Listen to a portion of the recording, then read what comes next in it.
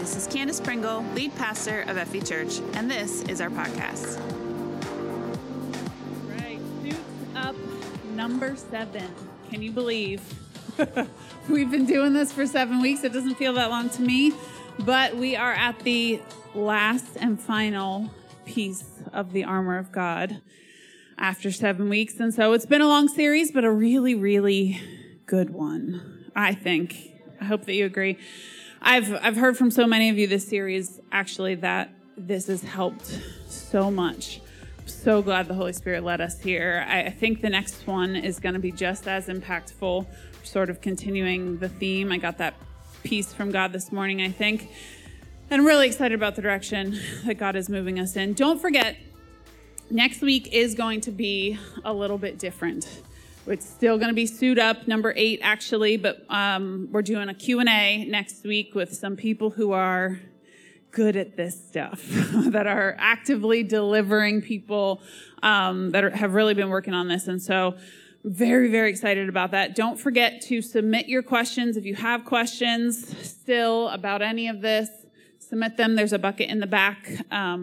Or you can go to the sermon notes, fe.church/sermon notes. And don't miss next Sunday. We're going to wrap up the series really well. Here's some testimonies. It's going to be awesome. Okay? Be here next week. First week of October. All right. Let's dive into this. Honestly, this is the week that I have been looking forward to for the whole series. The sword of the Spirit. I love the Word of God.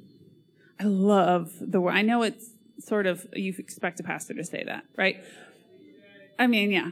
But I love the Word of God. I absolutely adore it. I live and breathe it. It's one of my favorite things on the planet to do, to study it, to research it, deep dive into it. I'm kind of obsessed with it, actually. And I am so lucky. I'm grateful to God that I get to do that on a daily basis. But you know what? It wasn't until I started preaching the Word, it was Mother's Day, 2016, that I first preached on this stage. It wasn't until I started preaching it that I really began to know it. To not just know kids' ministry stories, right? But to know, like to hide it within my heart, as the Word says. And it's really been my mission ever since to help other people know it, love it, study it. It's one of my favorite things to do and to teach and to talk about. And so here we go. You're going to get sort of a crash course into my favorite subject today. Okay, are you ready? At least as it pertains to the armor of God. Okay, Ephesians 6, verse 13. I feel like maybe you guys could say this with me now, right? But maybe we all have it memorized after so many weeks of saying it. But therefore, put on every piece of God's armor so you will be able to resist the enemy in the time of evil. Then after the battle, you will still be standing firm. Stand your ground, putting on the belt of truth and the body armor of God's righteousness. For shoes, put on the peace that comes from the good news so that you will be fully prepared. In addition to all of these, hold up the shield of faith to stop the fiery arrows of the devil. Put on salvation as your helmet and take the sword of the Spirit, which is the Word of God. We fight with the Word of God. It clearly says that in verse 17 that we finally got to, right? Put salvation on as your helmet and take the sword of the Spirit, which is the Word of God. The sword, just as we've done every week, I want to explain to you a little bit about what Paul was looking at to give you context for this particular verse. The swords that Paul was looking at this time in history, from his view in his prison cell, were called Roman gladiuses. Okay, they were double-edged swords, a little on the short side for what we think of as. So we kind of think of like a knight sword, like this big long thing. But these were only about 18 inches in length, which enabled them to use it with only one hand. Romans also carried a shield, right? So those big long swords, you typically need two hands. Apparently, I learned this week. But these shorter swords, you could use with one hand and still carry a shield. It was light and could be maneuvered quickly and with ease. Okay, a little handle, sometimes a little bit ornate on the ends, some extra pretty pieces. But there was also a knob at the base that could be used as a weapon if needed. Typically made of iron. So that's sort of what it looked like. And overall, these swords were used to hold ground, not necessarily take it. Found this very interesting this week as I was studying, because the Roman style of taking ground, their strategy of battle, really, is done more with spears and pikes. They would form these tight units. Has anybody ever seen like 300, the movie? Like where they form these tight units with shields interlocked, and they advance forward together as a group, not one-on-one, while thrusting their spears. Okay? Once they arrived at the desired position, once they have taken ground, they would use then the short sword to hold the ground individually that they had just obtained together as a unit. So they take ground as a group. Anybody see the significance of this already? We hold our sword individually, we defend our position individually, but we take ground as a group. And if that's not the perfect picture of the church, I don't know what is. We take ground as a group together. We hold it with our sword. And now, don't get me wrong, a sword is still an offensive weapon, of course. You do have to do some of that. But I think we take ground as a group I think this is going to be the next sermon series title. That's the piece that I got this morning, Take Ground. Take ground as a group. So overall, with the armor of God and with spiritual warfare in general, the most important thing as individuals is to hold ground, to still be standing firm. You can even see it in this passage, verse 14, right? Stand your ground. Stand your ground. It doesn't say go and take ground here. He's teaching us how to stand our ground, to hold it, hold our positions. The enemy is a thief, remember? Right? More than anything, he wants to take what you already have. He's taken it. He's a thief. God has given us so much. The enemy wants nothing more than to take it. So it's our job as individual believers in everyday life to hold our ground. There is an offensive element to this. Okay, we're going to get there. It is a sword, but it wasn't, in general, the Roman strategy for battle offense. Overwhelmingly, what God has given us with the armor is defensive. So, what is the sword for the Christian, right? For the believer, what is the sword? Well, Paul tells us pretty plainly here, and I love how he words it so clearly. There is nothing to be misunderstood or misinterpreted here. The sword of the Spirit is the Word of God. The Word of God. Now, typically when biblical authors want to refer to written scriptures, they either use the term graphe, which means writings, or they use the term logos, which means word. Okay?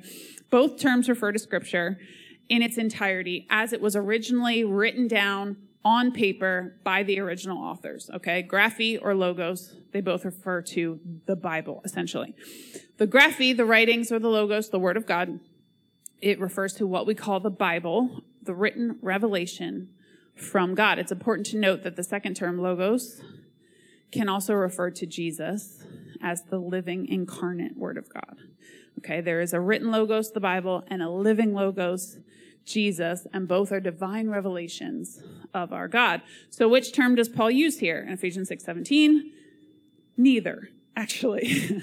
Instead, Paul uses the Greek term, and this is important, hang with me, I'm getting to the point. Paul uses the Greek word rhema.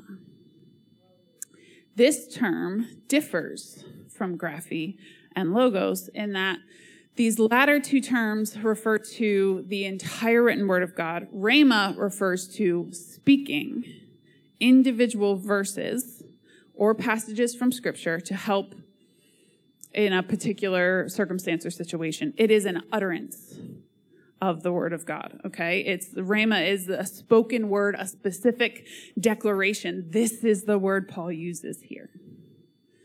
It's important. While logos is the written word of God, rhema is when the written words of Scripture are spoken into our lives for encouragement, for instruction, for correction. This is how Paul used the word. All right, he also uses it in Ephesians 5:26. He writes about the washing of water with the word. The written scriptures I meant to bring a Bible up here with me. Greg, would you mind grabbing me one of these Bibles over here? Is there one? Maybe right there. I'll put that. Thank you. Thank you. This book, just sitting over there on the table, does me no good. Right? This book, sitting right here, this was a brand new one. It's never been cracked when I put this bookmark in it. Doesn't do anyone any good just sitting over there. It must be spoken, used, applied in our lives for it to help us, right? Ephesians 5:26 is when he's talking about the washing of water with the word. The written scriptures don't cleanse us or wash us unless they are used, spoken, applied to our lives. Meaning, it's not just enough to have this in your house. Most of us have lots of Bibles, or a handful of them, gathering dust on the shelf. Not enough. That's not what he's talking about here. That is not a sword of the Spirit. The sword of the Spirit is when we take it off the shelf, read it, use it, live it, speak it, practice it in our lives, right? And the amazing thing about that is when we apply this term, the specific Rhema term, it means that this book is not just one sword, but that each specific revelation that we use in our lives is a sword. Meaning, and I read a quote this week, Harry Ironside said, the Bible is not the sword of the Spirit, it is the armory. There are thousands of swords in the Bible, and every one of them is powerful and two-edged, right? It says, let's read it one more time. Put on salvation as your helmet and take the sword of the Spirit, which is the word of God. It does not say the Bible. It says the word of God. So this is full of swords. And each one can be used individually in your life, right? Can you get this picture before we move on? So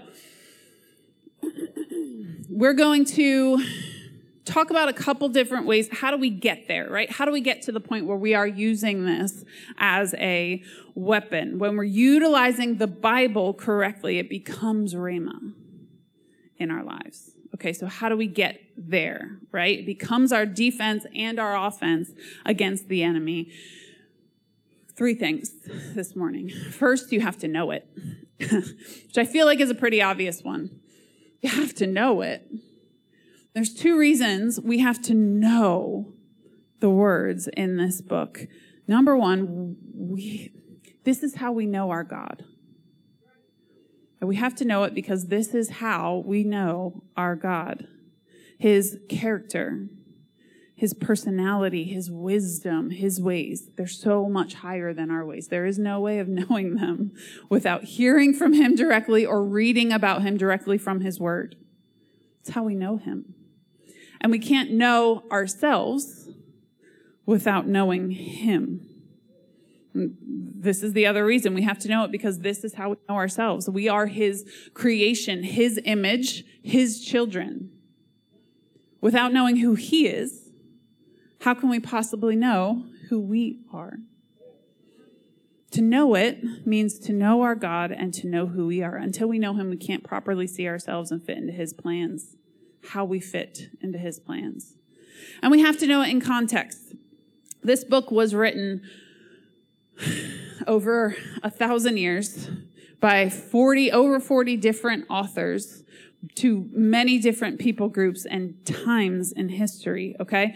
One of the worst ways to use your sword is to read it out of context, to read it with our own cultural biases. This is actually a fancy word known as eisegesis, when we read it through our own lens of understanding rather than through the lens of the understanding of the original people that it was written to.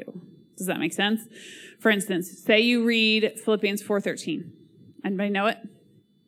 I can do all things through Christ who strengthens me, right?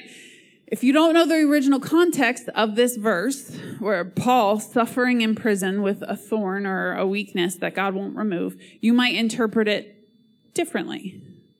I can win the Olympics, right? I can do all things, right? So I can win the Olympics just by the power of Christ. It's not what this verse is saying. He's suffering in prison. He can suffer all things through Christ, for Christ. Does that make sense? So to properly wield this weapon, we must learn all we can about it, including the context of certain passages. We cannot know what it says to us until we know what it should have said to the people in that time and place. Okay? We study the sword. This is why we not only read it, we study it. We are meant to study this word, to train with it, really, to know it intimately. I grew up with these 66 books. I've been in this church 4 times a week back in kids ministry, right? I grew up with it, and yet I am still and constantly learning and growing and changing my views on it and about it all the time. God surprises me with it all the time. Like, I think I know. He shows me I just have no idea. Or it's so much deeper than I ever expected it to be. And I plan to do that for the rest of my life.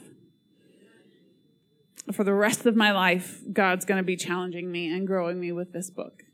I will never scratch the bottom of everything that it has to say to me and for me in my life. Not ever. We read our Bibles and study commentaries, and we hear sermons preached on the word, and we gain a better understanding of what it is and what it says. 1 Peter 3:15 calls us to be ready, right? To be ready to give a reason for the hope that we have. But if we don't have a solid knowledge of Scripture, how can I be ready with a proper explanation? Now, atheists and people from other religions, they love to twist Scripture or point out the more difficult passages and problems, right? Have any of you ever read The Case for Christ by Lee Strobel, by the way? It's like a must-read for every Christian. I have it linked in the sermon notes. So good for coming back against some of those major arguments. But we have to be ready with an answer to these difficult questions. A lot of times, we're not even ready to answer our own. I feel like I hear this a ton from Christians, but like, I have so many questions. I have so many doubts.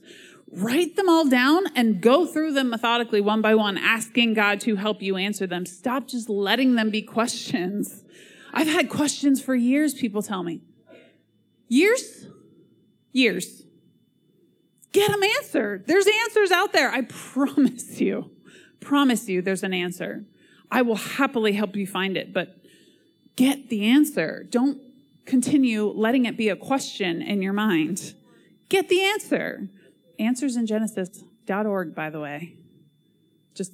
I promise. Trust me on this. Write it down. Google it right now. Answersingenesis.org. So many answers to the common questions, like evolution and the flood and were there dinosaurs for real, right? All of those.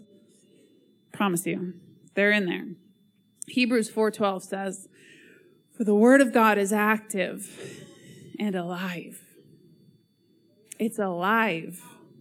Sharper than any double-edged sword. It penetrates even to dividing soul and spirit, joints and marrow. It judges the thoughts and attitudes of the heart. This is not just a book. It's living. It's active. It's beautiful and inspiring. This is why it's called the sword of the Spirit here. Not only do we believe that the Bible is the inspired word of God, inspired through the Holy Spirit, but also the Holy Spirit inspires us with it, right? This is the double-edged nature of the sword. Not only can it be used against the enemy, but sometimes within us too. Right? It's used to change us, to mold us, to shape us into better warriors. It's our training method.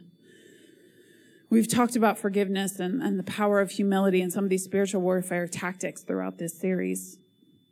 The Word teaches you how to do these things, how to forgive, how to be humble.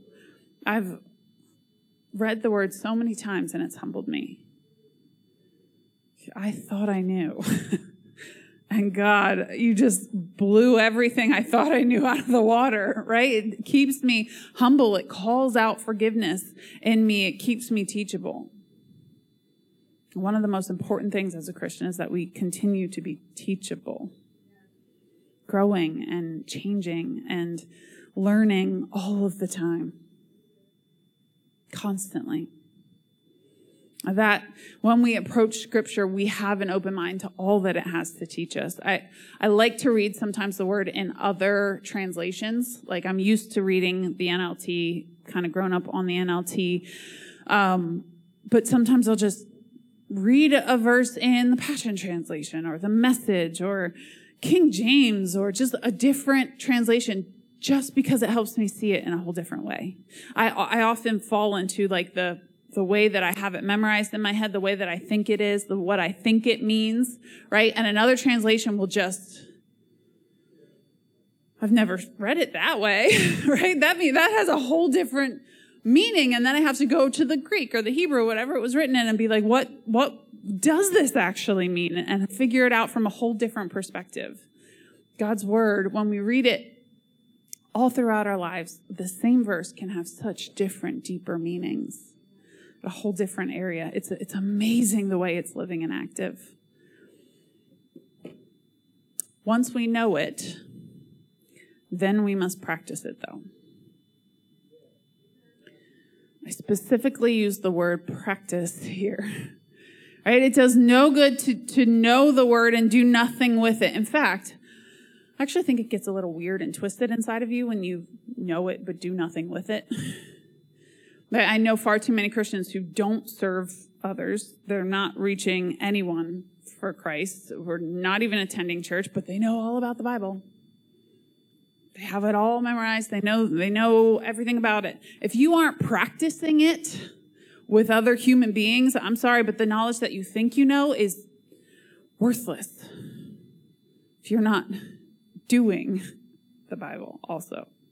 Does that make sense? Knowing it is not enough, just like it sitting here on the table is not enough.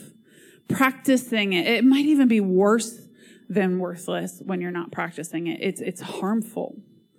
It gets weird in our heads when we know it, but we're not doing anything with it. It's not meant to sit idle. It is living and active. It's sharp. It judges you, right? When you're not using it and practicing it, when you're not turning its piercing edge on yourself sometimes, it turns on others. What I mean by that is I've seen Christians, for example, get obsessed with a certain piece. They get obsessed with worship or obsessed with prophecy or obsessed with the book of Revelation or even deliverance, like we've been talking about so much in the series. We get obsessed with one area of it.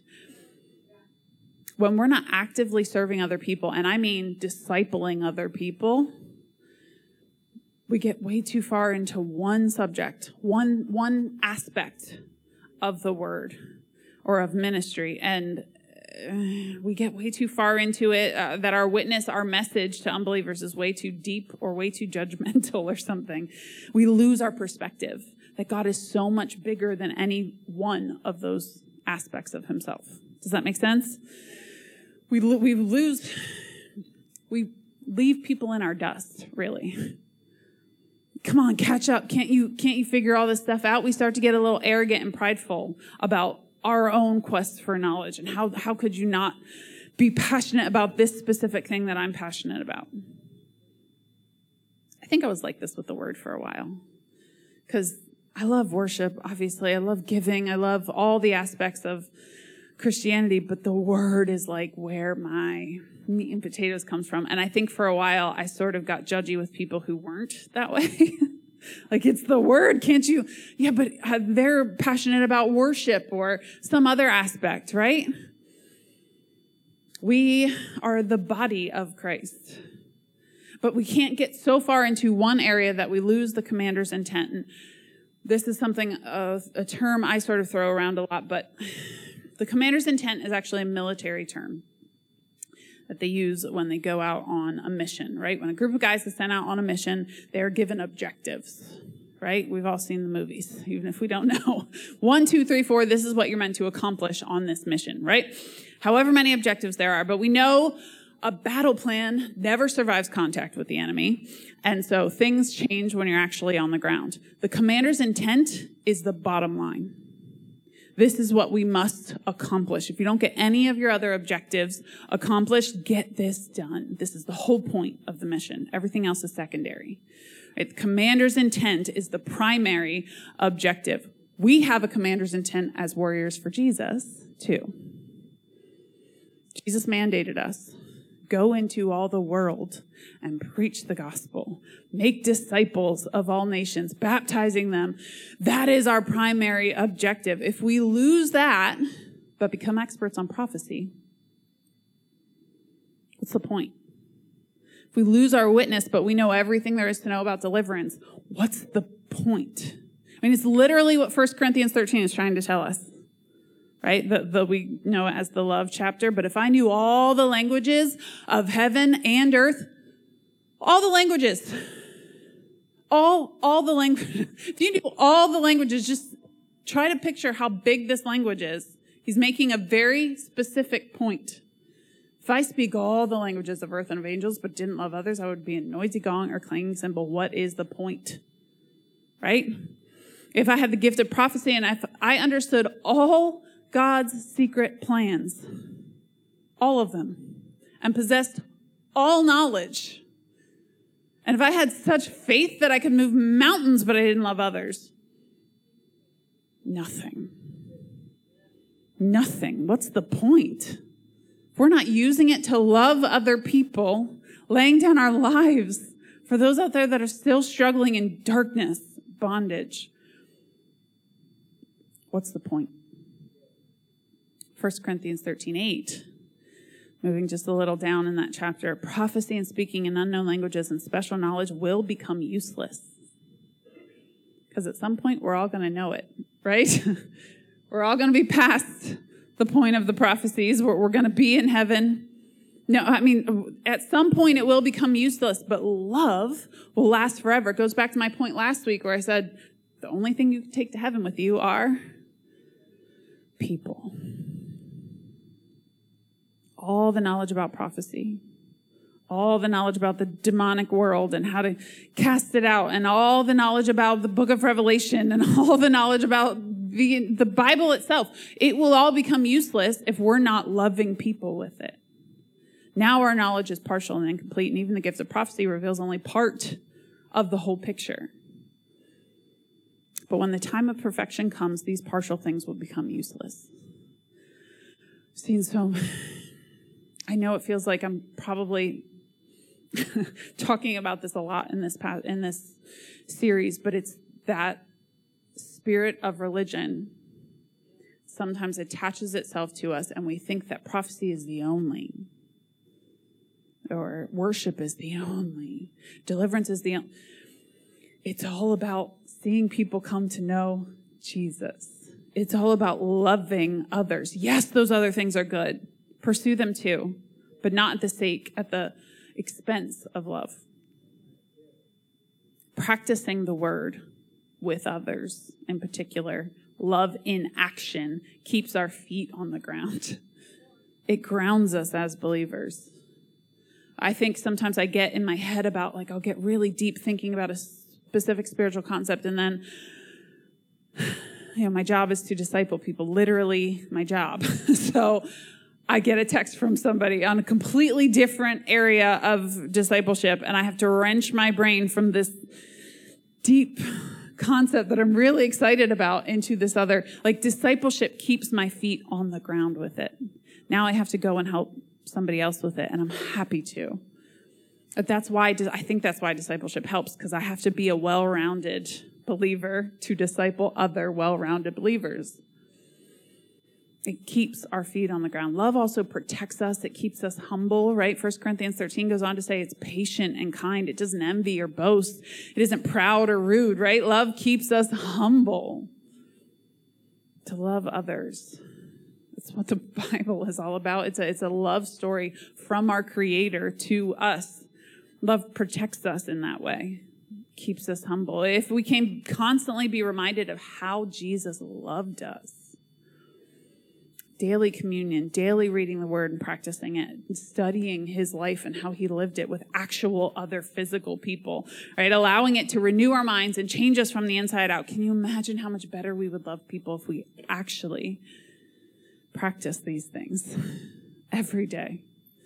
Like, not only does the word act as a weapon against the enemy, but it also changes us when we allow it. And I actually think that's where it's the most powerful and effective, within us. Cutting out the evil, the selfishness, the sin within us. Because when we are obedient and righteous, we are at our most powerful and our most safe from the enemy. As 2 Timothy 3:16 says, all scripture is inspired by God and useful to teach us what is true and to make us realize what is wrong in our lives. It corrects us when we're wrong, teaches us to do what is right. God uses it to prepare and equip his people to do every good work. That's why I'm always thanking God for the word, that it's useful to teach us and correct us and guide us and convict us. It's a good thing that it does. But look, the Christian life isn't about just being safe all the time. I feel like I need to let that one sink in just a little bit. It's not about being safe all the time. I'm a little concerned that with this series, all I've done so far is scare everyone into thinking the boogeyman is around every corner. I'm not kidding.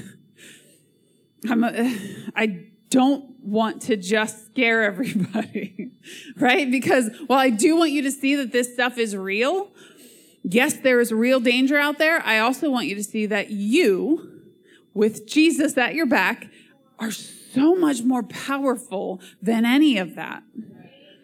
So much more powerful. And this life that we're meant to live as Christians isn't meant to just be safe all of the time. That is not the point that I'm trying to make here. We put on our armor not to just sit in our house and hide, but to go out into battle, right? It's why we suit up. So what if the boogeyman is around every corner? Let him lurk. He can watch me get up in the morning and read my Bible. He can lurk on the sidelines and watch me stay up late and minister to people. He can watch me be kind and resist his temptations all he wants. Follow me around if you want to. You're nothing. Watch me, right? Lurk in every corner, because greater is he who is within me than he who is within the world. 1 John 4:4. So what? Let him lurk. Bring it on, bro. It's the kind of attitude that being in the Word consistently will bring you. You build your faith little by little, teaching your thoughts to obey Christ, and you suit up. Pick up your sword and say, come at me, bro, because Jesus has more power in his little pinky finger than you have in your entire army. Come at me. Try it. I dare you. The sword has the ability to trample any objections to Christianity posed by Satan.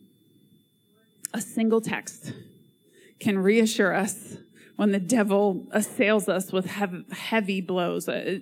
We have 66 books full of the very word and breath of God.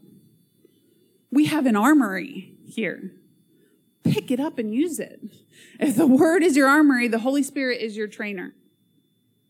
It's not enough just to have access to an armory. We must also practice with our weapons as a warrior, right? We have to train and have guidance, someone teaching you.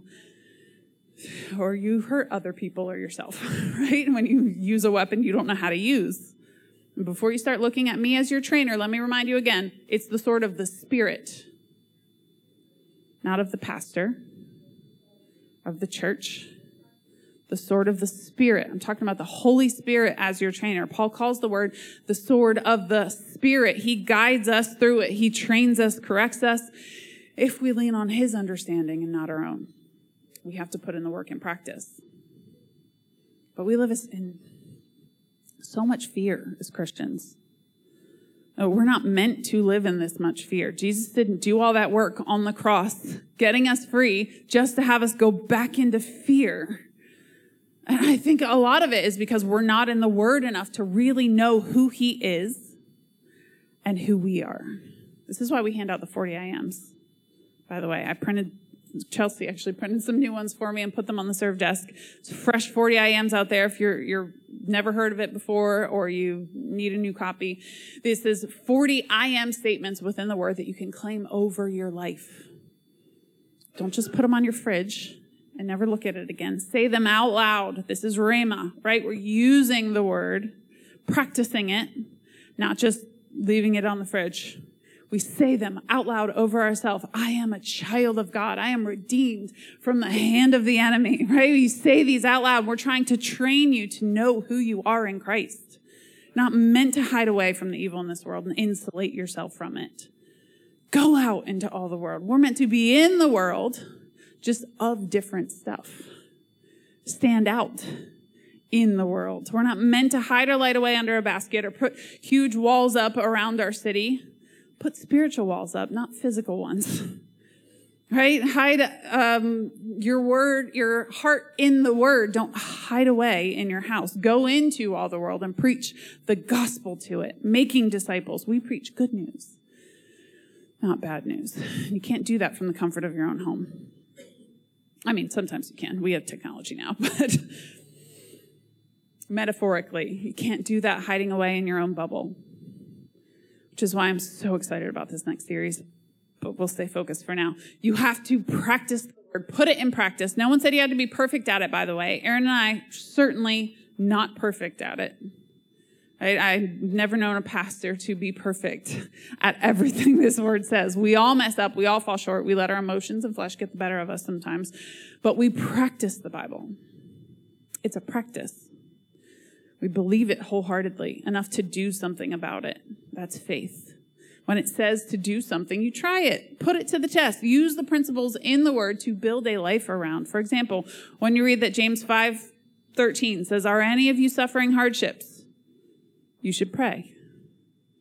You take that literally. If you're suffering a hardship, pray about it, right? Are any of you happy? Sing praises. Are any of you sick? Call the elders of the church to come and pray over you, anointing you with oil in the name of the Lord. The New Testament is so practical, by the way. It tells you exactly what to do.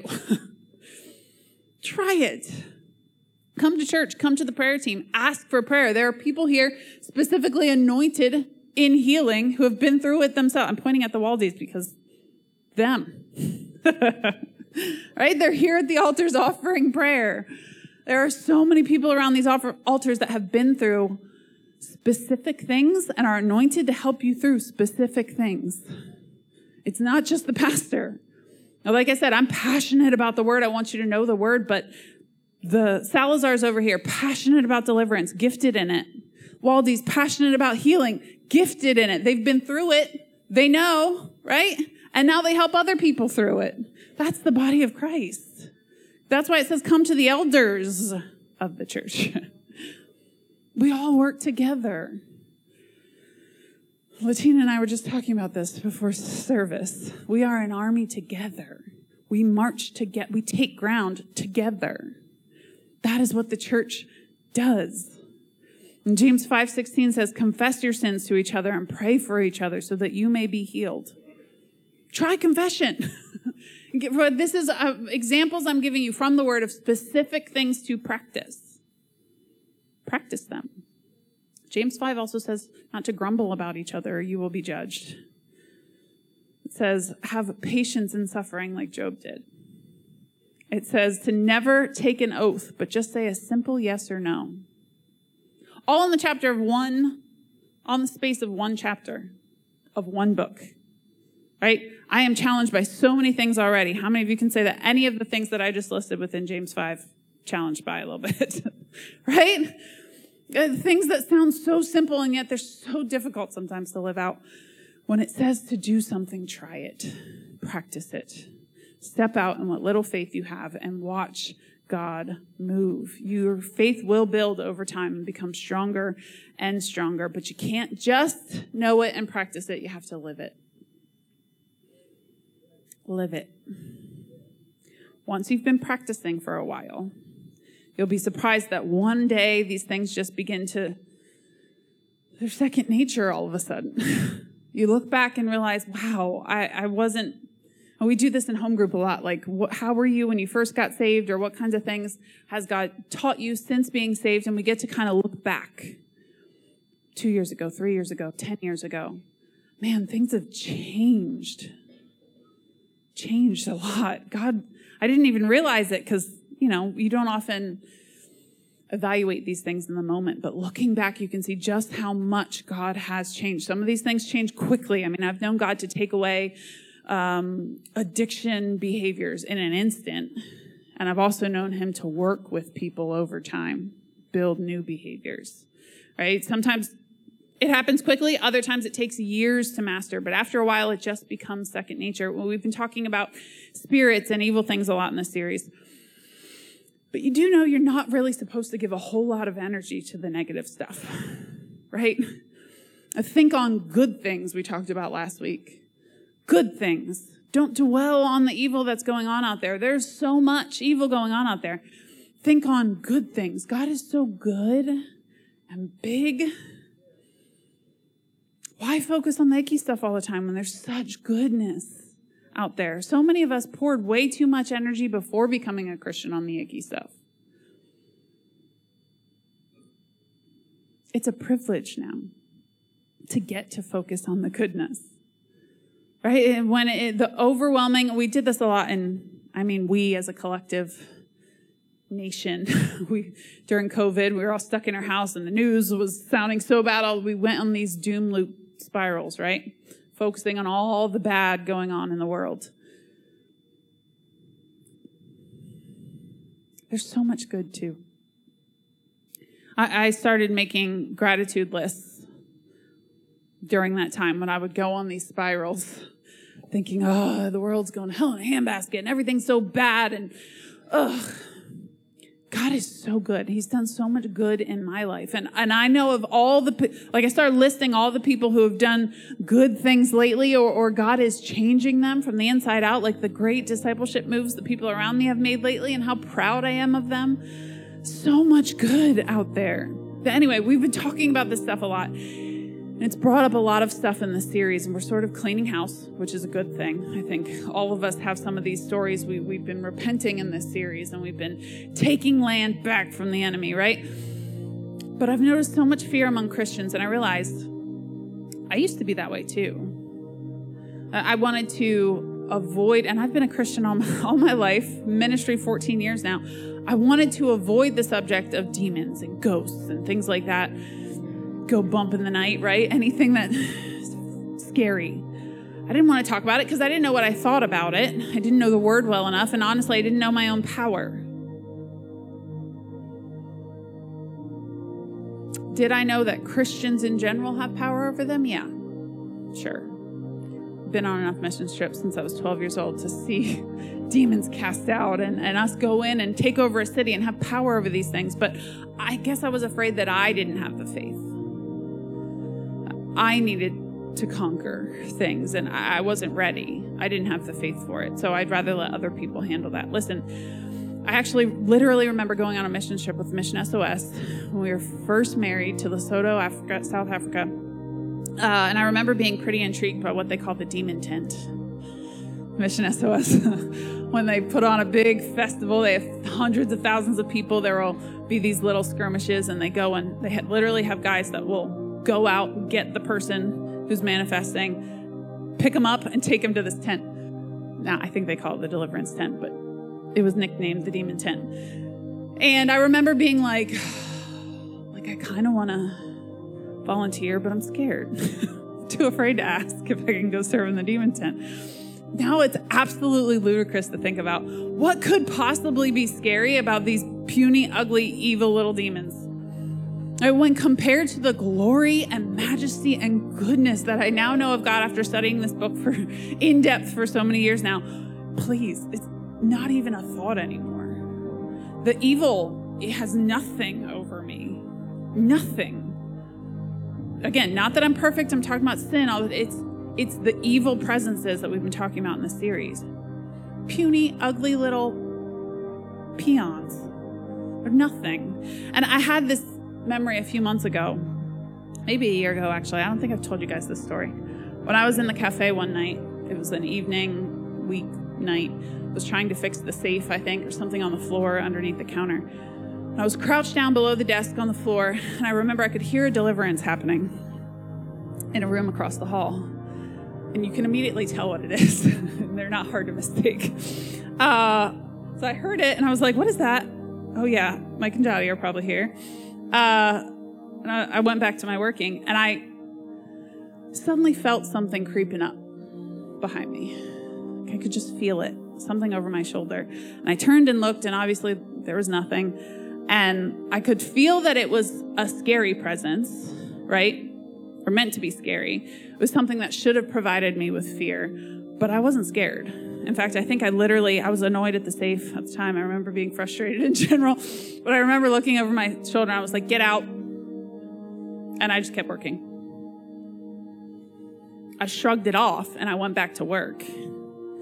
I got this sense in my spirit that whatever these guys were casting out in the other room was just looking around, seeing who else he could mess with in the vicinity, right? Checking out the area. He came creeping up on me, and so what?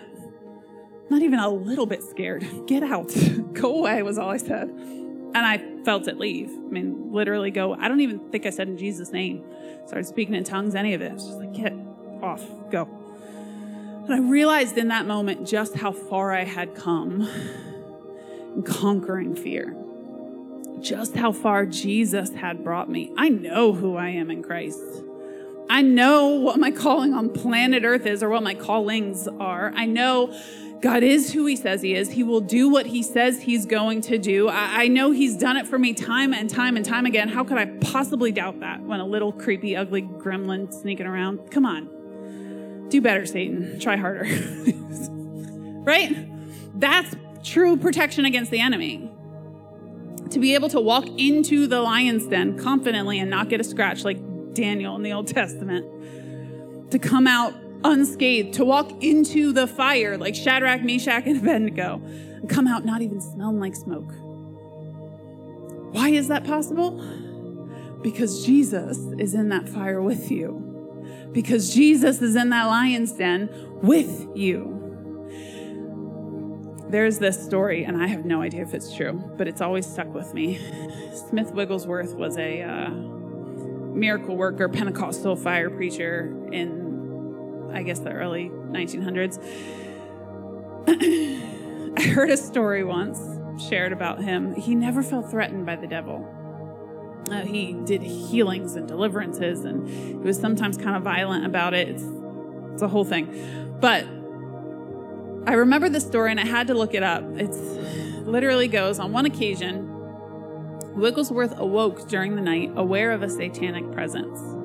Looking across the room, he saw the devil himself standing there. Wigglesworth said to Satan, "Oh, it's only you." And then he turned over and went back to sleep. That's what I'm talking about. That's what I'm talking about. We have nothing to fear from that. We have Jesus. I don't even know if that story is true, but I love it. It's what I've aspired to for ages because it's always stuck with me. I aspire to that level of faith. That I'm not even threatened whatsoever by the inferior enemy. That is the word, the Spirit, the sword of the Spirit. That it is protection against the enemy. It is a weapon in taking ground from the enemy. The word is our sword. We have the very words of God. What words could Satan possibly say to overcome that?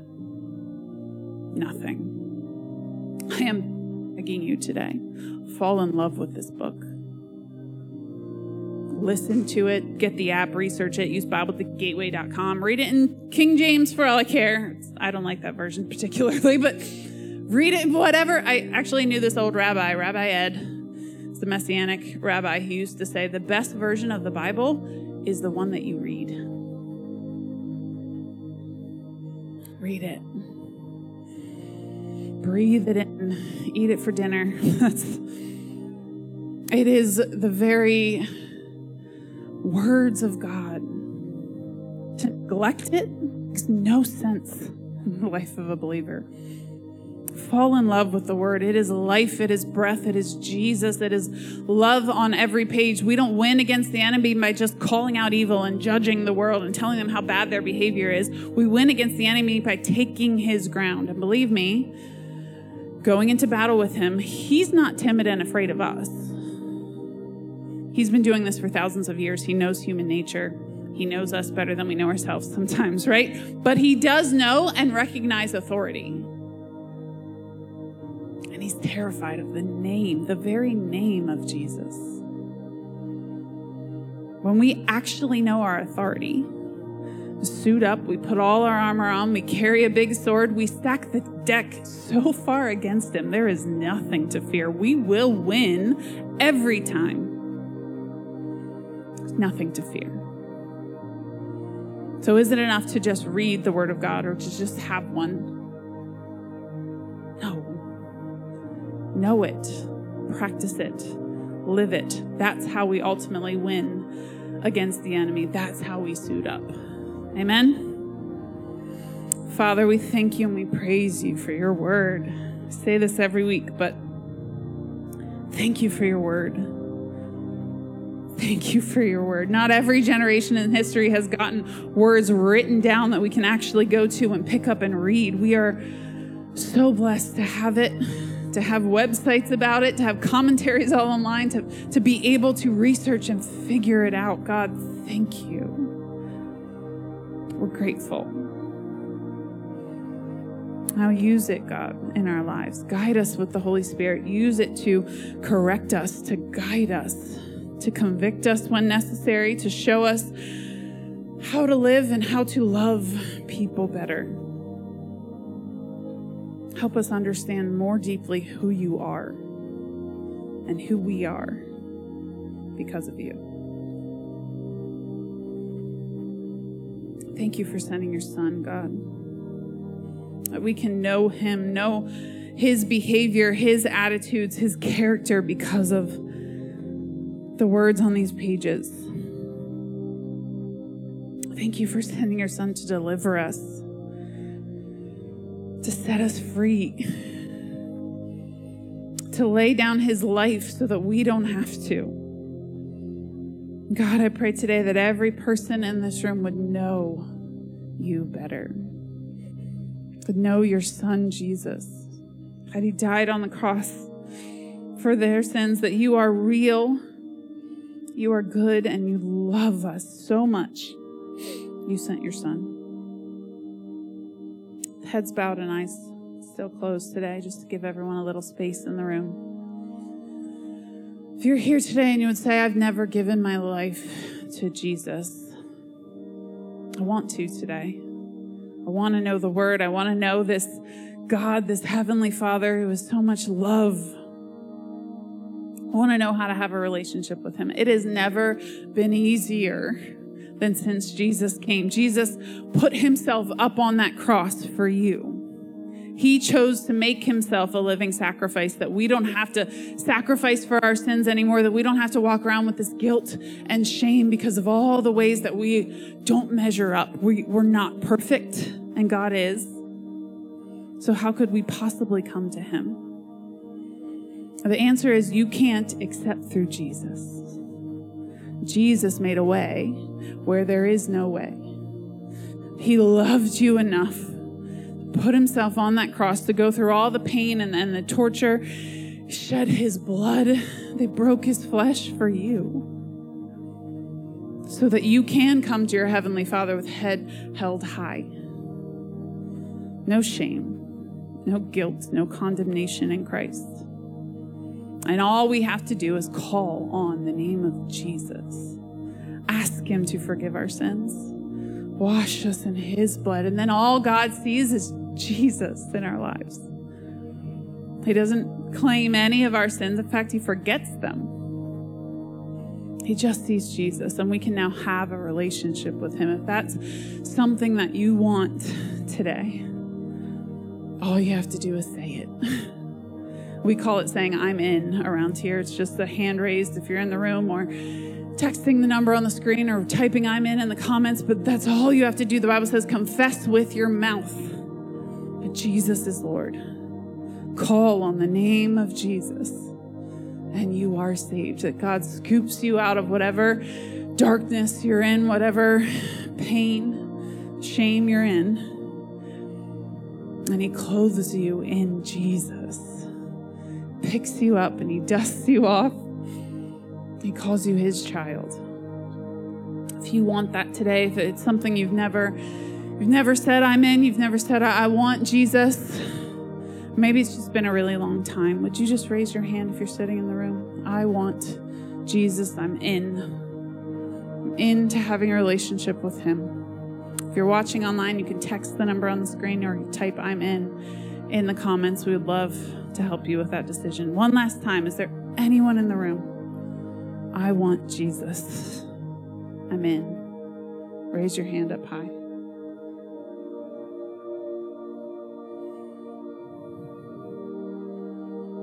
I just feel a little hesitation in my spirit for moving on. If you're feeling hesitation, let me just encourage you, don't. Run to him. Don't let any amount of fear or shame hold you back. There is no shame in Jesus. He's not going to say, but how could you? Why would you ever do? He's not going to wag his finger at you and call you unholy or something. He's just going to love you. Wrap his arms around you. Anybody like that in the room? I want to give my life to Jesus. Thank you. Keep that hand raised for just a moment. We're going to get you a little card. Anyone else? Okay. Maybe you're in the room today and you're saying, I haven't spent enough time in the Word. It's a real clear takeaway from this message. I need to get in the Word. I need to apply it in my life. I need to memorize Scripture. I need to pick up the 40 IM, something. I need to make a move toward the Word of God. Study it.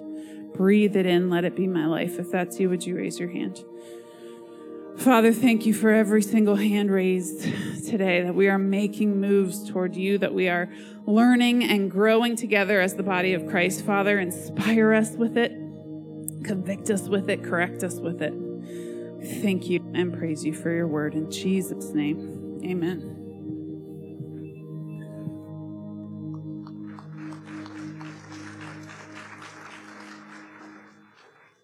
Amen. All right. Thank you, Pastor Candace. Good series. Good series. Amen. If you notice all of the other ones before, the helmet of salvation, breastplate of righteousness, see if I can say them all. Shod your feet with the gospel of peace, the shield of faith, belt of truth. All defensive. But what is the sword? That's your offense. Use it. Use the word of God. The living word of God is your offense. Amen.